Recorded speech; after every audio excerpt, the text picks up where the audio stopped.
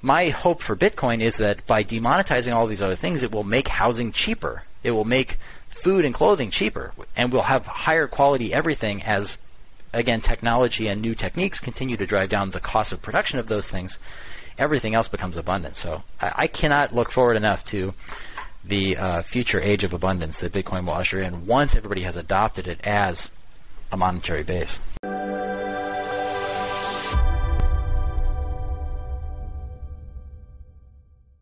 Hey everybody, welcome back to the Blockware Intelligence Podcast. This week I have on Jimbo Coin from Twitter. Welcome to the podcast. Hey, thanks for having me. Of course, excited to have you. You have a lot of very great thoughts on Twitter. You've also written a book about Bitcoin, and I want to dive into a bunch of different topics this podcast. First, I want to start out with this idea of the super cycle that you've mentioned before. What is it? Why do you talk about it? And what interests you about it?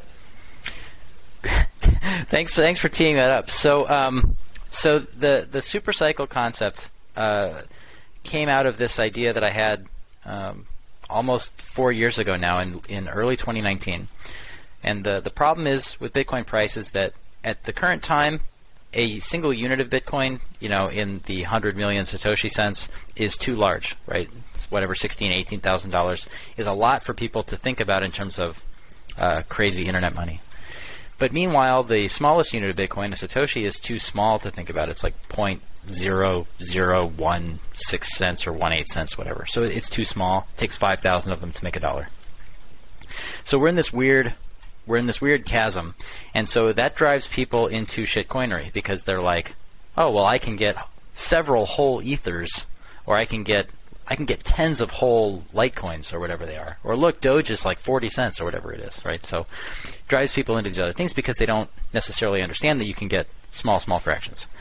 So it occurred to me that at $1 million per Bitcoin, a Satoshi is 1 cent, and at that price, it no longer makes sense to price Bitcoin in 100 million Satoshi chunks. It makes more sense to say, no, we're just going to call a Bitcoin this one thing. And so the whole notion of the super cycle was me trying to plan out, okay, so what are the psychological milestones between here and that? Because once we get to PennySat, once we get to cent Satoshi, what I think is going to happen is we're just going to keep the BTC ticker, but it'll be like a one-time 100 million to 1 split. So we'll just move the decimal place 8 points. And now it's a penny stock. And so at that moment in time, you have everyone's interests aligned. You have the hard money advocates, the hardcore Bitcoiners, they're still into Bitcoin. You have the gamblers who are just getting into it for the first time. It's like, oh yeah, I can get all these Satoshis for a penny, right? And you've also destroyed a whole bunch of shitcoins because now their price is comparable to Bitcoin again, and instead of being more or less. So that's the gist of it. I had thought that might occur in 2021 because, from my perspective, I felt like we needed to get to $300,000 per Bitcoin because at 300K, people start to think, like, could this go to $1 million? And then that becomes kind of a self-fulfilling prophecy. And then once we get to $1 million, we do this flip. So, but unfortunately, 2021 got cut short. We never even made it to 100,000. I thought we were going to overshoot that and then crash back down to 80K and be at 80K now. So I was wrong about the timing, and I think that just has to do with the fact that it takes everybody some time to get into Bitcoin, and I thought enough time had passed, quite frankly, by like 2021, but apparently not. Apparently it's going to take some more time. That's it. Yeah. Sorry, I've already talked too much. No, that was great. Fantastic. I think you made some great points. It's interesting how a lot of people don't even, in my opinion, really know that there are things called sats. And in fact, like when you look at the source code of Bitcoin, which I'm sure you probably have at some point, that's actually the native unit of Bitcoin is sat. Like Bitcoin is kind of a made-up concept that aggregates those sats because when Bitcoin first started, like that was just such a small increment of value that they had to, hey, let's just combine 100 million of these things and call it one Bitcoin. So it's interesting that like we're kind of, if we do go back to the idea that hey, sats is kind of, or small Bitcoins is like the default unit of account. Like that's actually been the default forever. It's just actually using that in terms of like nomenclature around like the Bitcoin culture, which is very interesting. You also talked about the idea of like gambling, right? Where it's like, okay, altcoins kind of feed the market, the demand for gambling or trying to like get rich quick, and Bitcoin would kind of solve this because Bitcoin is number go up technology, right? That's the point of Bitcoin. It's this superior monetary technology, and if Bitcoins are 1 cent, and then people might be like, oh, this could go to 10 cents or whatever, and it becomes a lot easier to comprehend for everybody. I'm curious, I want you to kind of dive deeper on the idea that, Bitcoin never really did hit 100K. We didn't see the super cycle. You mentioned that adoption just simply wasn't there yet, and knowledge wasn't there. Do you have any more ideas, or can you expand on that as to why we didn't necessarily hit 100K? Yeah. So if we're taking the retrospective view on the last couple of years, particularly 2021, I was not expecting NFTs and DeFi. Like, NFTs and DeFi, to me, looked a whole lot like the ICOs of like 2018, 2019, which had all been flushed, and people had like seen through those scams. So then when NFTs came along, and also, Bitcoin has had NFTs, right? The rare Pepes from like back in the day. So it's not even new. It's like we've already had that. So I did not see those things coming as being another wave of speculative mania. But yet it happened. So I think some of that energy of like new folks coming into the space might have been, hey, let's buy these monkey JPEGs, and I think that might have absorbed some of the energy. Another thing that is a little difficult is Bitcoin competes in the meme space. It competes in the space of ideas, right, that people have to think about. And a lot is going on right now in the world that is not Bitcoin. There's a lot of like political stuff, and there's a lot of discussion of free speech. And just, at this time back in 2021, there was like the Canadian truckers rally. There's just a lot going on in the world, and so Bitcoin has to compete with all of that. I think if we were in more normal times, Bitcoin would probably have an easier job gaining mindshare than in these crazy times where people have a lot of other stuff to think about. Yeah, those are fantastic points.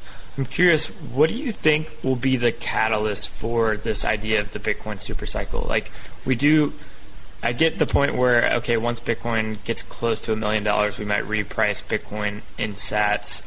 But how do we get to that point? Like, are halvings going to play a role? Is the macro situation going to have to reverse? What are your thoughts on that?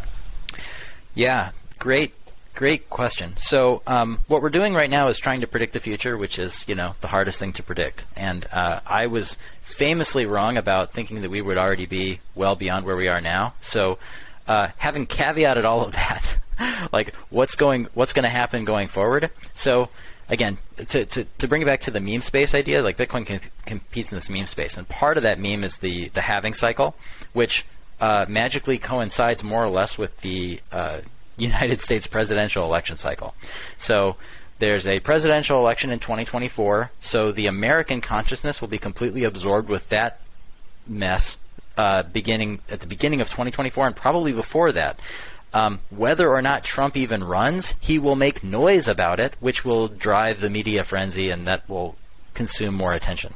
So I don't perceive that between now and election 2024, presidential election, for the American consciousness, I think there's too much competition. Like, there's too much mimetic competition from the presidential election to get people really excited about a new monetary standard. That would be my guess. Also, we had all this fiscal tightening from the Fed.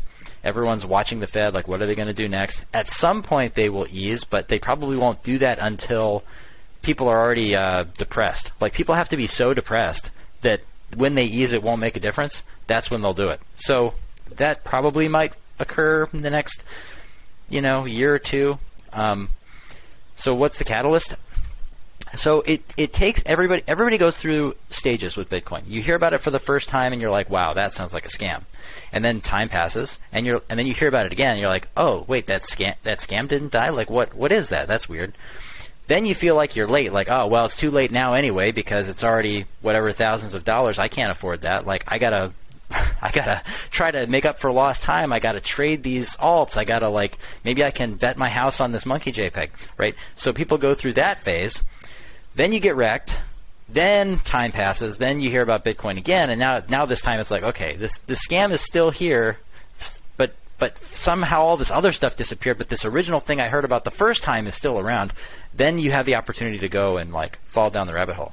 I'm no different than anybody else in the sense that I went through all those same phases.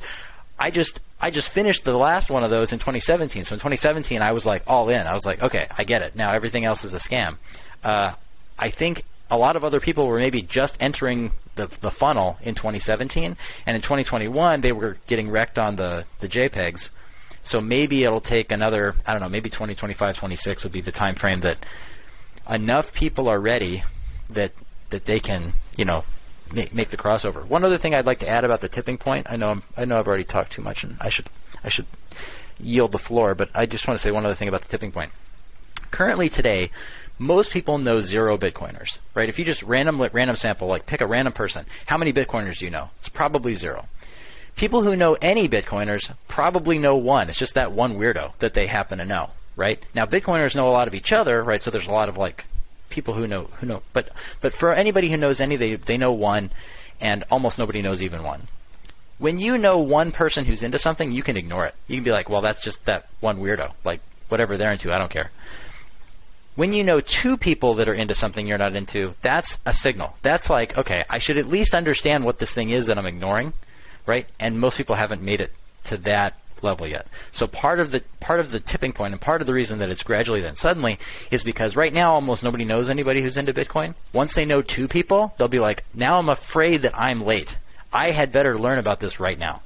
So I had thought that all of that would happen in 2021 because I was thinking from the Mt. Gox perspective. I was thinking that everybody had heard about Bitcoin in 2014 when Mt. Gox collapsed, that 2017 with the ICOs was when they were going through their shitcoining phase, and that had all been flushed out by 2021. I was wrong. A lot of people were just hearing about it for the first time in 2017, and there's probably another wave of people that are just hearing about it in 2021 who are not going to be ready to fall down the rabbit hole. So anyway, I'll yield the floor. No, yeah, that was fantastic. Great summary of those ideas. And yeah, it's interesting. I personally don't remember hearing about Bitcoin until 2017. And I didn't fully grasp it until the bear market of 2018. But yeah, no, it is. Sometimes I do think oh, this is taking a while. But in hindsight, if you really look back at how fast Bitcoin adoption has gone from 0 to hundreds of billions of dollars, it is somewhat impressive considering there's no company or marketing department behind it. So it is interesting there. But yeah, you made some fantastic points. You have a unique view on Bitcoin ownership and how Bitcoin ownership is knowledge. Can you expand on that idea? Yeah. So a lot of people, okay, so I'm going to assume that your audience knows that in Bitcoin, when you own some Bitcoin, what you really have is the ability to unlock coin that has been sent to you. So somebody had sent it to your address, which is really a locking. It's like the ticket stub that says that you have the ability to unlock this coin, right? Whether you can move the coin comes down to whether or not you have the keys, right? Your keys, your coins. People understand this. And a lot of times those keys are derived from a seed phrase that you write down. There's these 12 words that you write down, and that is your ownership. And as long as that randomness was good, that's yours and nobody else can move it. Some people take the extra step then of encoding those written words into, say, metal, right? They're like, I'm going to make sure that this is impervious to destruction. I'm going to engrave it in metal. I'm going to carve it in stone. When you do that, you've taken the knowledge of the keys, because ownership is the knowledge of the keys, and you've encoded it into the world. You've put that knowledge into physical media.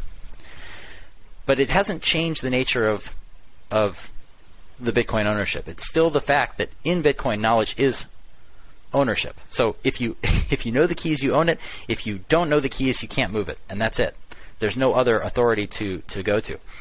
In the physical world, in meat space, ownership is what you can defend, right? And how you defend something depends very much on what your scenario is. If you build a cabin out in the woods, you're defending it against the forces of nature, right? The storm that's going to want to wash away the foundation, the animals that are going to want to try to break in. You have to like defend against that entropy. But in Bitcoin, you don't have to fight against that. You just have to know things, right? You know it. So, yeah, that's the gist of it, is that ownership is knowledge, and you can keep some of that knowledge in your head, and because you can keep some of that knowledge in your head, you don't have to encode it in the physical world. You can keep some of it in your head. Bitcoin is the first thing, the first transferable, rival, excludable digital goods, the first thing that humans have ever had that you can take with you to the grave. Before Bitcoin, and even if, so like, look, take a gold coin. You have a gold coin. Somebody says your money or your life. They can mean it. If they kill you, they can get the gold coin. If you kill the farmer, you get the farm. But if you kill somebody and they had Bitcoin, you don't get the Bitcoin. In fact, you're now less likely to get the Bitcoin by killing them than you were when they were alive. When they were alive, at least there was a chance they might give it to you. But now that they're dead, if they kept that knowledge in their head, it's gone. This completely changes the dynamics of human interaction that have been in place since the agricultural revolution. Prior to agriculture, when humans were hunter-gatherers, if you didn't like your neighbors or they were threatening you, you could get up and leave. Just like pack up the tent and go, right? Like, there wasn't a whole lot of lording over people because everything that you owned would either spoil or it was enough that you could carry with you to go somewhere else. But with the advent of agriculture, you can't get up and take your farm with you. The farm is still there. You have to defend it. And so people created larger and larger defensive coalitions to defend against, invaders. And that has been the mode of wealth acquisition for the planet for the last, few thousands of years. So this is really a fundamental shift in the way that ownership can occur, because now you can have something that's only in your mind. And if somebody goes after you, they're just less likely to have it than they were before. And I don't think people are ready for that change. It's going to be a big one. Yeah, it's truly fascinating. It kind of is a revolution around property rights and property ownership, in addition to just being, a superior monetary asset, which is truly fascinating. I've been thinking about a similar concept for a little bit recently too, to whereas you have traditional assets that you might own U.S. equities, you might own bonds, you might own real estate. Effectively, all of those assets are protected, or your transaction to acquire those assets are protected only by like a legal system, which is somewhat your right to defend those assets. Whereas Bitcoin, yes, like if Michael Saylor, says to Elon Musk, I want to buy $1 billion worth of Teslas, he's still somewhat, and he enters into a legal contract with him. That's still, protected by the legal system that Michael Saylor needs to give Elon $1 billion worth of Bitcoin for a bunch of Teslas.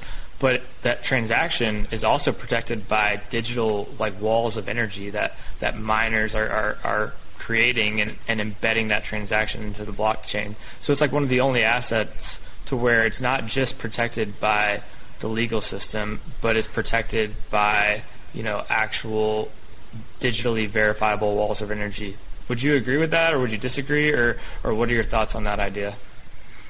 Yeah, absolutely. The key feature there in transferring Bitcoin is that transaction, once embedded in the blockchain, once it's been mined into blocks, once it's been confirmed, once your transaction is confirmed, it's very difficult to reverse. And when I say very difficult, I mean effectively impossible. Like it would be more in your interest if you commanded the resources to reverse a transaction. You're probably better off just mining for Bitcoin, right? You're better off just working for the network than trying to undermine it at reasonable scale, right? There is a scale at which maybe if you're moving $1 billion, where it does make sense to let the block let it get 6 blocks deep and then run enough miners to try to reverse it.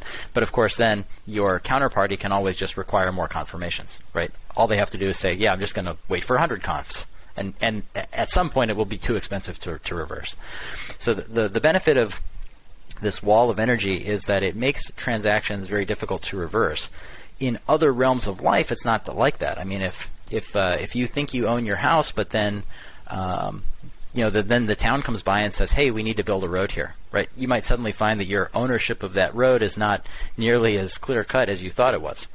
But yeah, in terms of other things, or you mentioned stocks and bonds, what is the bond? The bond is a debt contract. Someone has agreed to pay you some coupon in terms of debt in some unit.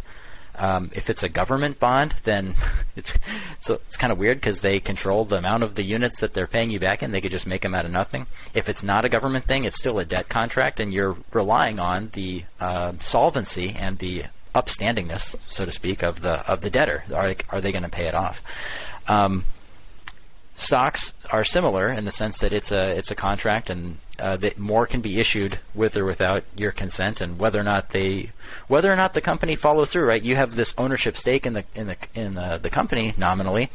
Will they honor it? Like, if you show up to a meeting and vote, are they going to actually accept your vote? You hope they do. I mean, we have this regulatory apparatus that is supposed to ensure that they will, but will they actually? Who knows? So, and then real estate. Real estate's a good example. We already talked about that. Yeah, because they could come and want your road, or you have to pay property taxes, and if you don't, then they'll take your land away from you. So, but Bitcoin you can own, and this is also, every day that Bitcoin is not millions of dollars is a shock to me, because it's like there's one thing in this Earth, this planet, this solar system. There's one thing, the ownership of which is not questionable. Like, if you know it, it's yours. And yet people are like diversifying. They're like, oh yeah, I'll put some in real estate. I'll put some in stocks. I'll put some all these other things. It's like they're just trying to protect the value that they have. It's like, well, there's a superior form of value that is only whether or not you happen to be good at creating and keeping secrets. Because that's what entropy is. Your seed, it's entropy. It's a secret, right? Can you make a secret and keep it? If you can keep a secret, you can own Bitcoin, and it's by far superior in terms of your ownership claim to everything else that we know of. Absolutely. Great points. On this topic of self-custody and creating your own seed and holding the private keys to your Bitcoin, I think it's something that's honestly fairly easy, but it's not very familiar to people. So I kind of think of like an example is like when email first came out, people were like, how do you use email? But now that it's familiar to everybody, it's pretty straightforward. How are you thinking about Bitcoin self-custody and how normal people may be able to adopt to it over time? That's a great question. I think if you're talking about how can people get exposed, and how can they learn about self-custody, I think it helps to use analogies based on what they already know. So some people already know about checks. Some people don't yet. Maybe they're too young to have experienced a checkbook. But for people who do understand a checkbook, you can equate a Bitcoin transaction to a check and say, like, when you write a check, what makes the check valid? Like, what makes it a valid check versus a fraudulent check? And what makes it valid is your signature. Did you sign it? It doesn't matter what pen you used, like what color ink you used. Like, did you sign it or not? People can fake that, right? But that's nominally, like in spirit, that's what makes it a valid check, is that you signed it. And if you sign it without filling in all the fields, like it's a blank check, it's still valid, right? It's just like the signature part is the part that matters. So if you begin with that for people who are familiar with that technology of the check, then you can say, in Bitcoin, it's exactly the same as a check. It's just a digital signature that is impossible to forge. And it's roughly the same. Like, you are making a transaction, which is like a check. It has inputs. It came from somewhere. It came from your account. Bitcoin doesn't use an account model, but for the purposes of educating someone, you can kind of float it a little bit that way. And you're writing it to somebody. They've given you an address to write it to. It's going to them, and you sign it, and that's it. And it's very similar. So that model works. You mentioned email. Email is another good model that helps people understand. If people are familiar with email but less familiar with checks, you can explain it in terms of, like, when you go to send Bitcoin, it's like you're writing an email. Who you write it to, they'll tell you write it to this account, and you're writing an email, and then once you broadcast it, it gets confirmed into a block. And that's kind of like when you write an email and you send it off to your email provider, they will make sure that it gets sent to whoever it's going to. So you can make these analogies to help people understand. Yeah, definitely. I think that's very interesting. And yeah, to me also, like, there's some technologies that exist today that if they were invented, today instead of 50 years ago, they would be perceived as like infeasible or very confusing. And I think like the check to some extent is kind of one of those examples where it's like, okay, you got to go set up a bank account, you got to get an account number, you got to get a routing number. On the check, you see those two numbers, you got to sign it, you got to spell out exactly how much money you're sending. Then you got to write how much money you're sending, and then there's more things on the check. So it's like, oh, someone could be like, oh, this UX is horrible. How is anyone ever going to open a bank account and use this to transact? Whereas Bitcoin, in comparison, you simply plug in a hardware wallet, you write down the 12 words on the device, and then you click receive, and then you can you get the address, send it to somebody, they send you Bitcoin. If you want to send Bitcoin, you just plug in your hardware wallet, type in the address you want to send it to, click send, click sign on your hardware wallet, and then you're done. So arguably, this could be easier than many of the existing payment technologies that exist, or even savings technologies that exist, but it's just not familiar with people. People definitely don't yet really have a good mental model for these things. And there were a lot of steps in your description there that I think over time the UX has gotten better. But it takes everybody a while to understand. So you mentioned a hardware wallet, right? So you have your signing device, and its job is to house the secret material, right? As we said earlier, your ownership of Bitcoin is knowledge. Do you know that? Did you make the secret, and do you know the secret? Can you keep a secret? That's what this device does. The signing device, the hardware wallet, its job is to keep secret that information and make sure that it doesn't get out. Separate from that, you have, because again, Bitcoin uses a transaction model, not an account model, in order to lump together all of the transactions that you've received to give you an account view of the total amount of Bitcoin that you have. You really have to add up all the amounts and all the transactions. That's what your wallet software does. Your wallet software says, here are all the transactions that belong to me, and here are all the ones, here's the total amount. Here's the total amount over time. It can give you different views of those things. But your wallet doesn't need to know about the secret sauce. It doesn't need to be able to do the signing. It just needs to be able to tell which transactions belong to you, so that it can give you, here's all the things you've done. And then separate from the software, separate from the wallet software is your node. Your node is how you interact with the rest of the network, right? And then separate from the node is the specialized mining nodes that are out there, like making blocks. So you have this increasing diversity of devices. So you might have your software wallet running on your phone or on your computer. You have a signing device that's a specialized hardware device. You have your node, which is oftentimes now there are things like MyNode or Umbrel. People use Raspberry Pis for that. You can also run it on a laptop, right? So you have your node, and then you have your obviously specialized ASIC hardware, mining hardware. So there's this increasing diversification and specialization within the hardware of the Bitcoin space, and it's going to take a little while for all of that to play out, for people to understand, which parts do I need, what's the minimum I can get away with, what are they for? And it is not the best UX right now in terms of all of that complexity. It will get simpler, and to your point earlier about email, people will become more familiar with it. So over time, it'll become more familiar with people. But yeah, you just got to get out there and try it. Get a wallet, try it out, get a little bit of Bitcoin. Don't be afraid if you lose it, because start with a small amount, start with a few dollars worth, to you, so that if you lose it, you're not that upset about it. Get comfortable with it, because you can always make more wallets later, just as you get better at it. Yeah, definitely. I think an interesting analogy, too, around running a full node to set the consensus rules of the network for yourself, and then also to validate your incoming transactions. I kind of think of that as similar to having an internet router, right? Most people don't really understand how an internet router works, but we all have one in our house that allows us to connect to the internet. And so it's things are going to get simpler over time, and I think running a Bitcoin full node might eventually become part of your internet router, if that's how it works. And then maybe the software will just be a certain URL on your browser that's automatically connected to your home network, and then that's your wallet software, and then you have your hardware wallet, and then you're pretty much set right there. But yeah, there are a lot of different moving pieces, and I don't necessarily think in the future normal people are going to have to know the inner workings of all of these, even though now it's if you really want to understand Bitcoin, you kind of need to dive deep into each of those segments of Bitcoin. But yeah, I think over time, like you said, it's going to get so much easier. You talk a lot about this idea of consensualism, and you talk about how kind of this wealth maximizing philosophy that society is kind of like converging on potentially. What is this? Why is it important? And what are your thoughts on that?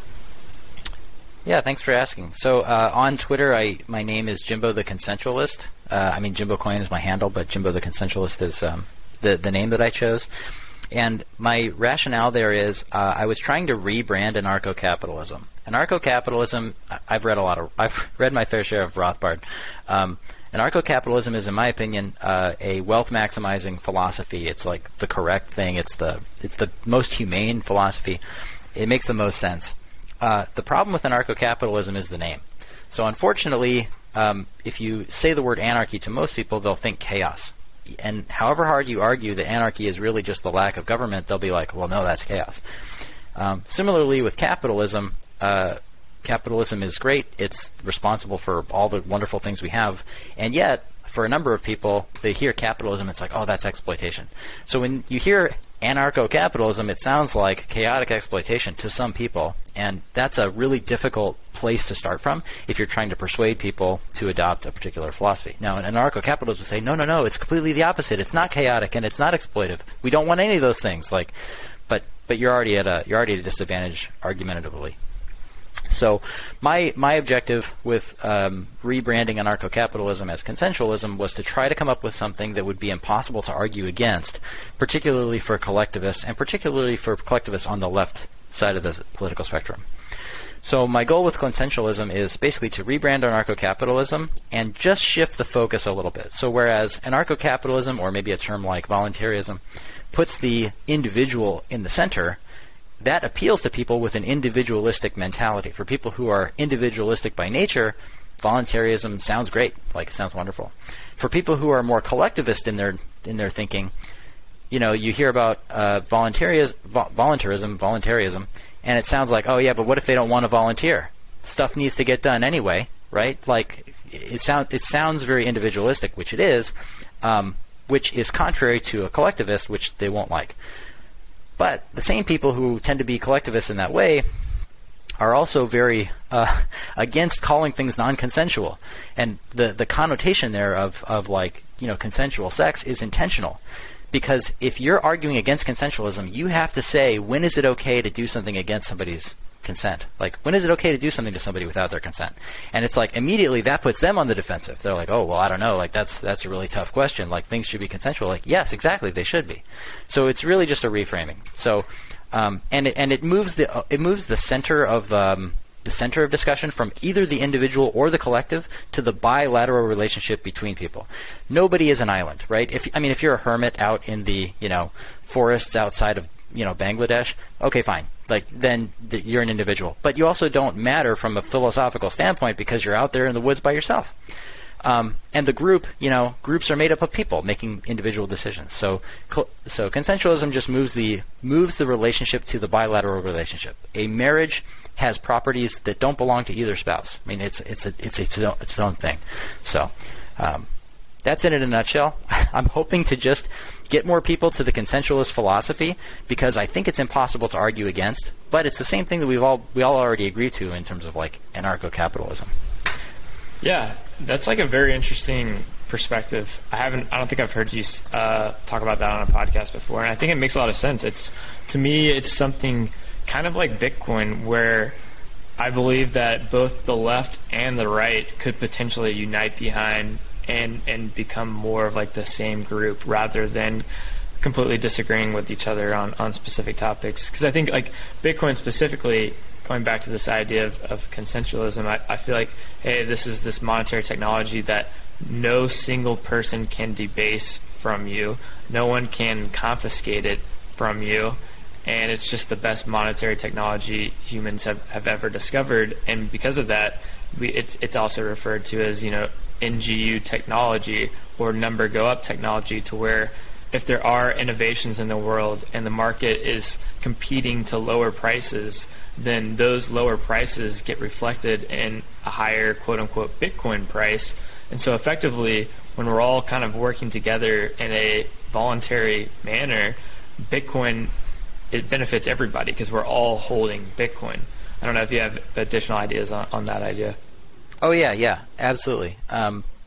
So you mentioned, these other things and driving costs down.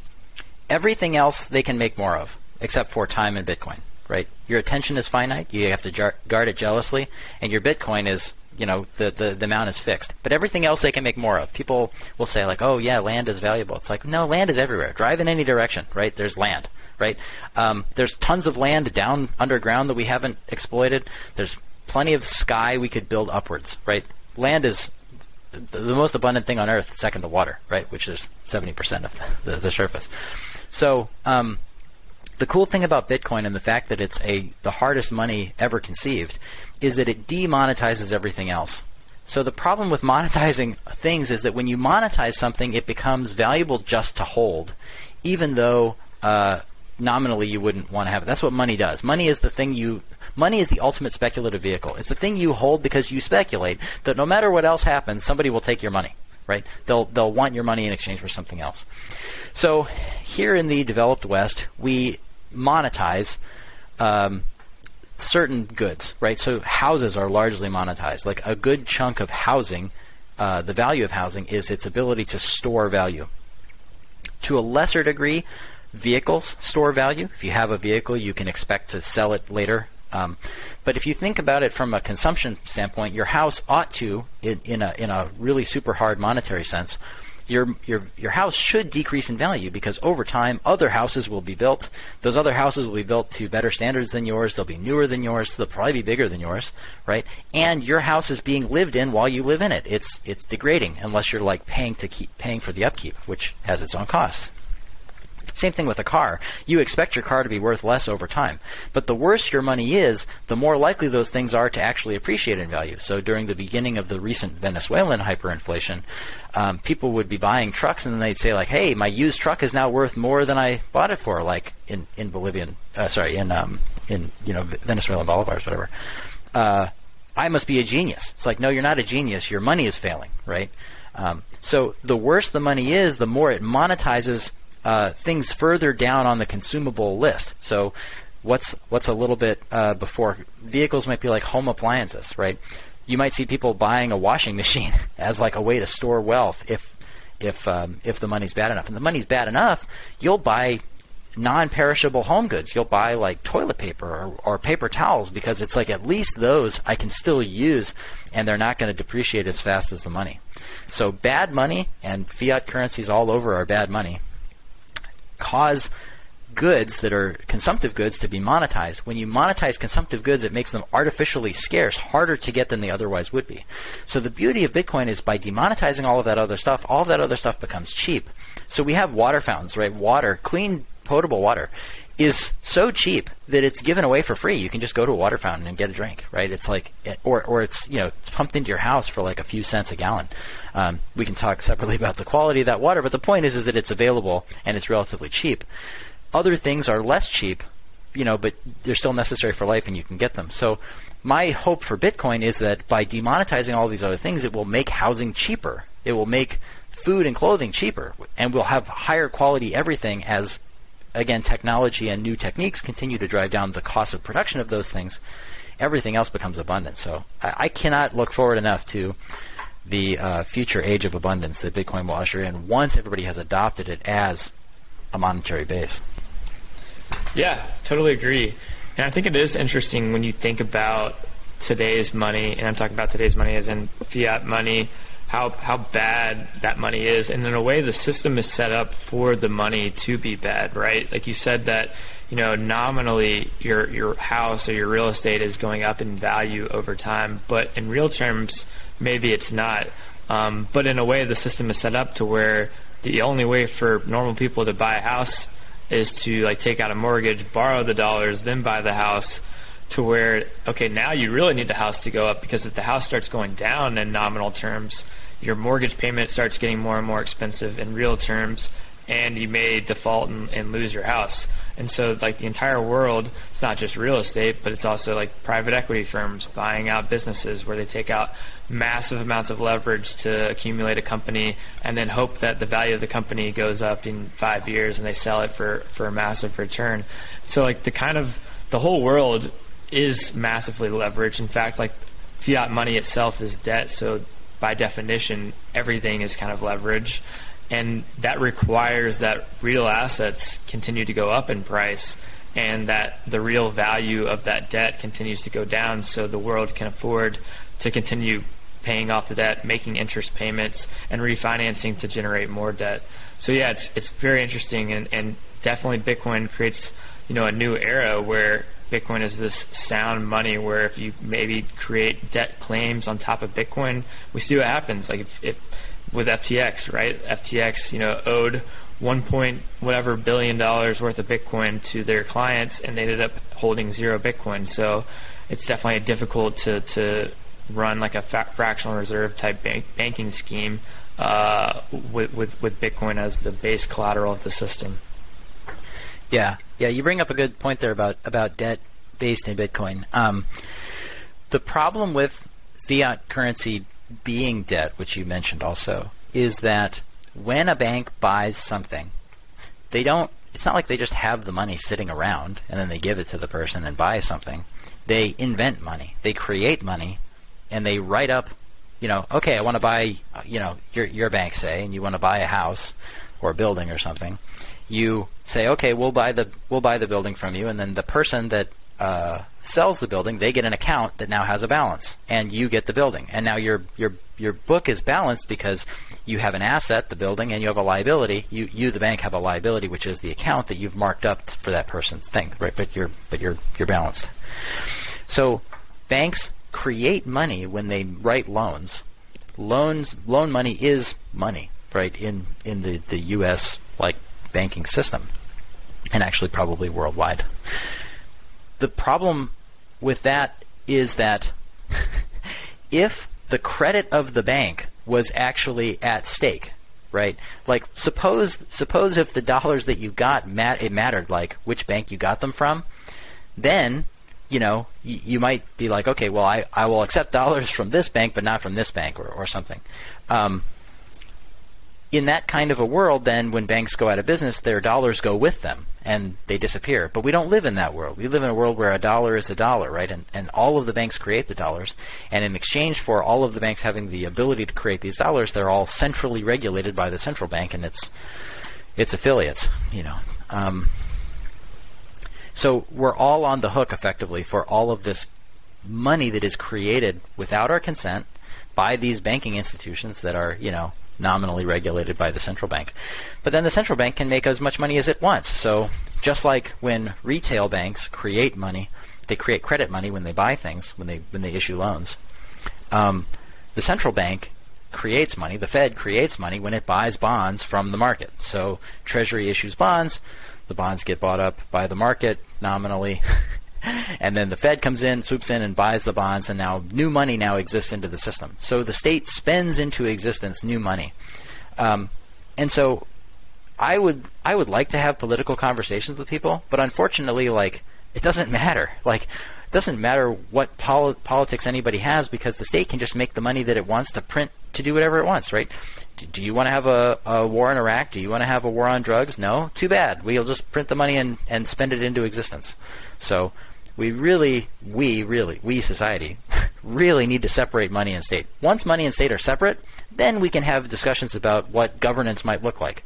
But unless and until the state can't make money anymore, can't create money from nothing, and then force everybody to use it. That's the other piece, is the force.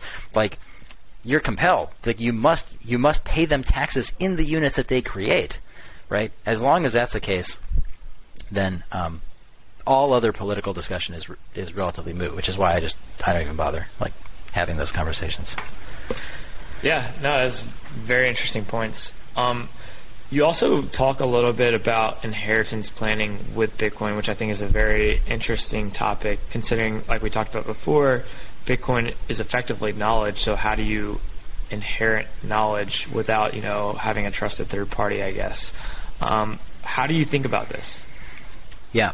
So great. Thank you for bringing that up. I think inheritance planning is an up-and-coming field of Bitcoin that needs more attention and better UX. I mean, as hard as the UX is for just using it yourself, it's even harder for doing inheritance planning in a way that feels safe and secure. So But the good news is that the Bitcoin protocol has the tools in place for us to have some really great inheritance planning. So as we said earlier, in Bitcoin, ownership is knowledge. Do you know the keys? Then you can move the coins. And if you keep some of that knowledge in your head, if it's not all written down, if it's all written down, it's basically like gold, right? And somebody can just kill you and take your steel plate, and now they have your Bitcoin. But as long as some of that knowledge is in your head, then you can take it with you to the grave, and nothing else has that property. When you go to do inheritance planning, now you have a new problem, which is like, people think of it in terms of like, I need to get this seed that I made. I need to get this piece of metal over to my heirs. How do I do that? And how do I make sure that that transfer of that seed happens at the right time and isn't happening at the wrong time? Like, how do I make sure that my heirs can't get it until I'm dead and that they will get it after I'm dead? Like, these are very difficult problems. Having thought about it quite a bit, I've come to the conclusion that there's no substitute for competence. If your heirs are not competent to handle their own keys, then they're going to mess it up anyway, no matter how well you try to transfer the keys over to them. So I've come to the conclusion that I think for inheritance planning, I don't think you want your heirs to inherit your keys. I think your keys should die with you, and your heirs should have their own keys. So if you want your heirs to inherit, make sure that they have their own wallet, single sig, multi-sig, whatever they're comfortable with, whatever they can do and they can understand and handle on their own. They have their own wallet. Okay, so then you mentioned this, I don't know if you mentioned it, but this dead man's transaction. It's an acronym I've been trying to get people to use, DMTX. It's a pretty simple concept. When you write a physical check, there's a field for the date. You put the today's date, blah blah blah, and the whole point of that is that it's only valid until that date. If you wanted to on a check, you could write next week's date, and then when you give the check to somebody, the bank won't accept it until next week, right? So Bitcoin transactions have the same concept. There's this field called nlock time, which is the number of blocks. It's the block height after which that transaction is allowed. The reasons for nlock time are interesting and have to do with mining in the future, like 100 years from now. But the point is that you can set this nlock time to be in the future. So you could say, take today's block height, add 6 months worth of blocks, and make a transaction that will not be valid for 6 months. So from an inheritance standpoint, what you can do is you make your transaction that sends your coins to your heir or heirs, right? You set the nlock time to be 6 or 12 months in the future. You sign the transaction, and then you just email it to them. Maybe it's encrypted with a password that they know or something, right? But the point is that you just give the transaction to them. If anyone tries to broadcast this transaction, it's not valid. It will not be mined into a block because the unlock time hasn't arrived yet. Nodes might choose to keep it in their mempools anyway, even though it's not yet valid. I mean, that's up to them whether they want to keep it. But the point is that it will not be in the blockchain yet because the unlock time hasn't gotten there yet. So then suppose you're still alive, or you just don't like your heirs anymore. Like, no, sorry, I'm writing you out of the will, right? Well, then all you do is you just take some of those UTXOs that you were going to bequeath to them, and you make a new transaction that just sends it to a new address of your own. Broadcast that one. Just do a self-spend on a day where there's like low fees. There's not a lot of stuff going on in the blockchain. Send the coins back to yourself to a new address. And now their transaction is void because it would double spend. It would try to spend the UTXOs that you've just moved, right? So the advantages of this system is that as long as your heirs don't lose the transaction, and they still have access to their email or whatever, and they have their own keys, they can claim the coins after you die. It's prearranged that transaction will allow them to inherit the coin. That's an advantage. Downside of this is that your heirs know exactly how much coin they're going to get because they can look at the transaction and they can see, well, how much do you have? They can kind of guess, right? They can like go back through the chain and like see your other UTXOs. So if you're trying to hide how much coin your heirs are going to inherit, this isn't perfect, but it's along the right path. So I think we could have better tooling for that. Currently today, if you use Sparrow Wallet or Electrum, some of these other like full-featured software wallets for computers, they will allow you to specify an nlock time. Your off-the-shelf mobile wallet is less likely to have that feature. But yeah, that's my take on inheritance planning. Nice. Yeah, that was a very interesting idea. I don't know if I've definitely heard of various, ideas for inheritance planning, but I don't know if I've ever heard that one. So, but it makes a lot of sense. You just got to, I guess, remember to before the transaction becomes valid to make sure that you move your UTXOs and make that future transaction invalid, and it would never work if you were worried about your heirs trying to steal from you or something like that, which seems unreasonable, but you can help yourself out in that way too. So let's say that you were my heir and I was going to send you some coin. So I would make a transaction that sends it to you, and I would sign it for 6 months in the future, and I would email that to you. Now let's say I also want it to be easy to undo that decision. I will make another transaction that sends back to myself and sign it with an end lock time of now, but just don't broadcast it. I'll just save that transaction to a micro SD card or something, or just keep it off to the side. Then on the day that I want to cancel it, I don't have to do anything special. I don't have to go to my locations to get anything signed. It's like I have the signed transaction. I just got to drop it on the blockchain. Nice. I like that. It's interesting. So you can basically sign both transactions on the same day when you do this, and then send one to your heir, keep one for yourself, and that kind of fixes the whole hassle. Very interesting. I like that. Yeah, you could have the cancel transaction all set up. Yep. Yeah, very cool. I know you have a book. What's your book? Why should people read it? And tell us about it. Sure. So my book is called Orange Coin Good. My motivation for writing this was back in 2017 when I was falling down the rabbit hole. I had some colleagues and I was trying to explain things to them, and I found that I was trying to keep them up to date of what was going on in the shitcoin world, and I found that there was just a lot of stuff they didn't know, and there was just more and more stuff I wanted to bring them up to speed on. So I started writing a book, and it turned out it was going to be about 600 pages, and nobody's going to read a 600-page book. So I decided, okay, let's break this up and make it into 4 150-page-ish chunks, and that's what Orange Coin Good is. It's the first book that was meant to be a series of 4 books on the value of Bitcoin. So each of the books addresses a question. The first book's question that it's trying to answer is basically, how can this crazy internet money that's not backed by anything have any value at all? How is it that people can have any value in this, right? Because people will frequently say, especially gold bugs, they'll say, it's not backed by anything. It has no intrinsic value, which we can get into how silly of a phrase that is. So that was what I was trying to explain, was how can it have any value at all to people?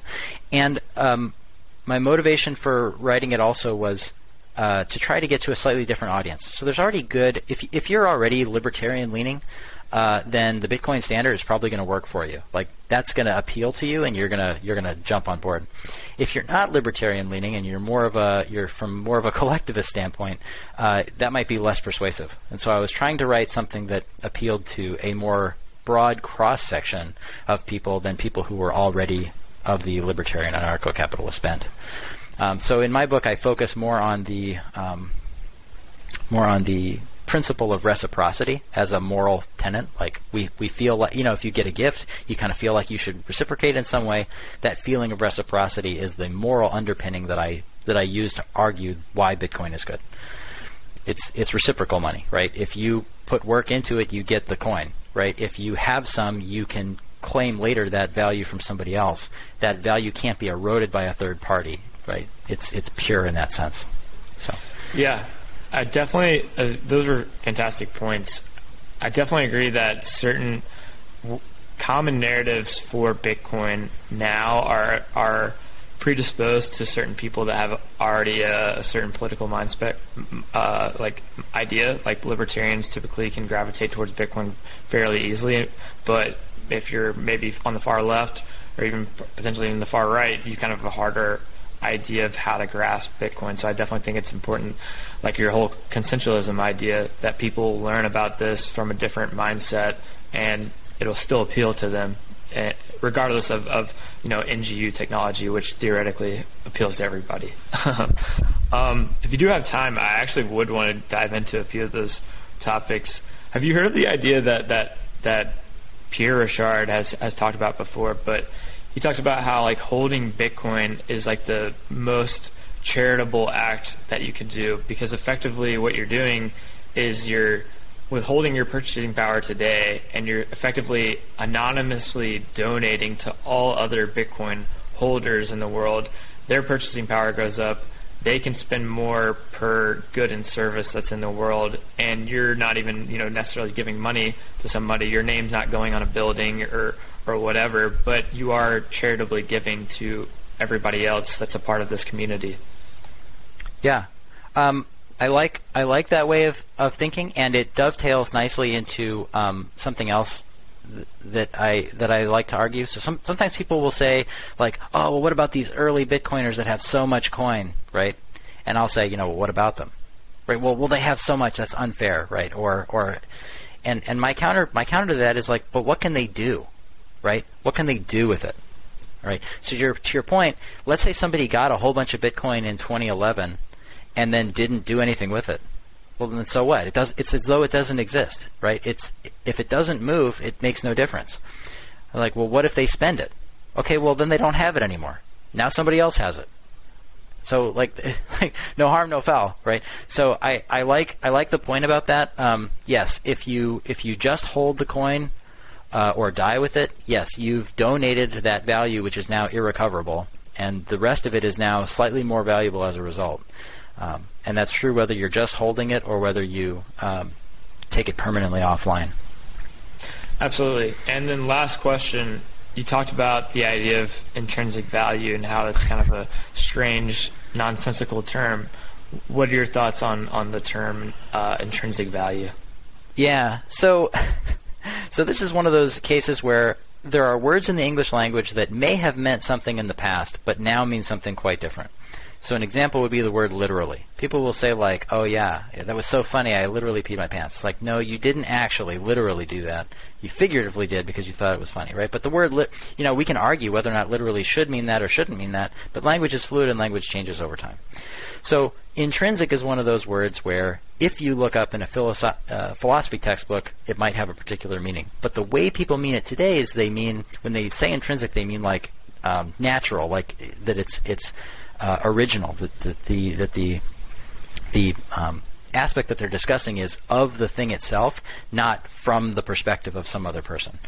And so for that reason, I say intrinsic value is an oxymoron, because value, like beauty, is in the eye of the beholder, right? You value something has value only because a subject, some person subjectively perceives it as valuable. It's like the classic glass of water in a desert. If you're in a desert, a glass of water has a lot of value. If you're, already have tons of glasses of water, then an additional unit of water is not as valuable to you, right? It's subjective, right? And if there's no subject around, then the value doesn't exist, right? If a tree falls in the woods, does it make a sound, right? Right? Nobody hears it, kind of a thing. Same thing with value, right? Value doesn't exist if there's no person, if there's no, if we're going to be inclusive, no thinking entity to perceive it as having value. So intrinsic value, I think, is a cop-out. Gold bugs will say like, oh, gold has intrinsic value because the thing itself. It's like, no, that's an oxymoron. Nothing has intrinsic value. Everything is subjective. Value is always and everywhere subjective, and there's nothing intrinsic about it. That would be my take. But some people will argue again. They'll say like, well, no, intrinsic has this meaning from philosophy where, you can like something for itself as opposed to a vehicle for getting somewhere else. It's like, okay, well, that's not how people use it when they're arguing with gold bugs on Twitter. So, anyway. Firmly agree with the idea that nothing really has intrinsic value. Value is, by definition, in my opinion, like subjective to the beholder. So, great point. We can definitely go ahead and wrap this up. I think this is a fantastic conversation. I really enjoyed it. I think we covered a lot of super interesting topics. I'm sure the audience is going to love it. Where do you want to send them after this podcast? Do you have a Twitter, a website, or I know you have a book. Anything else?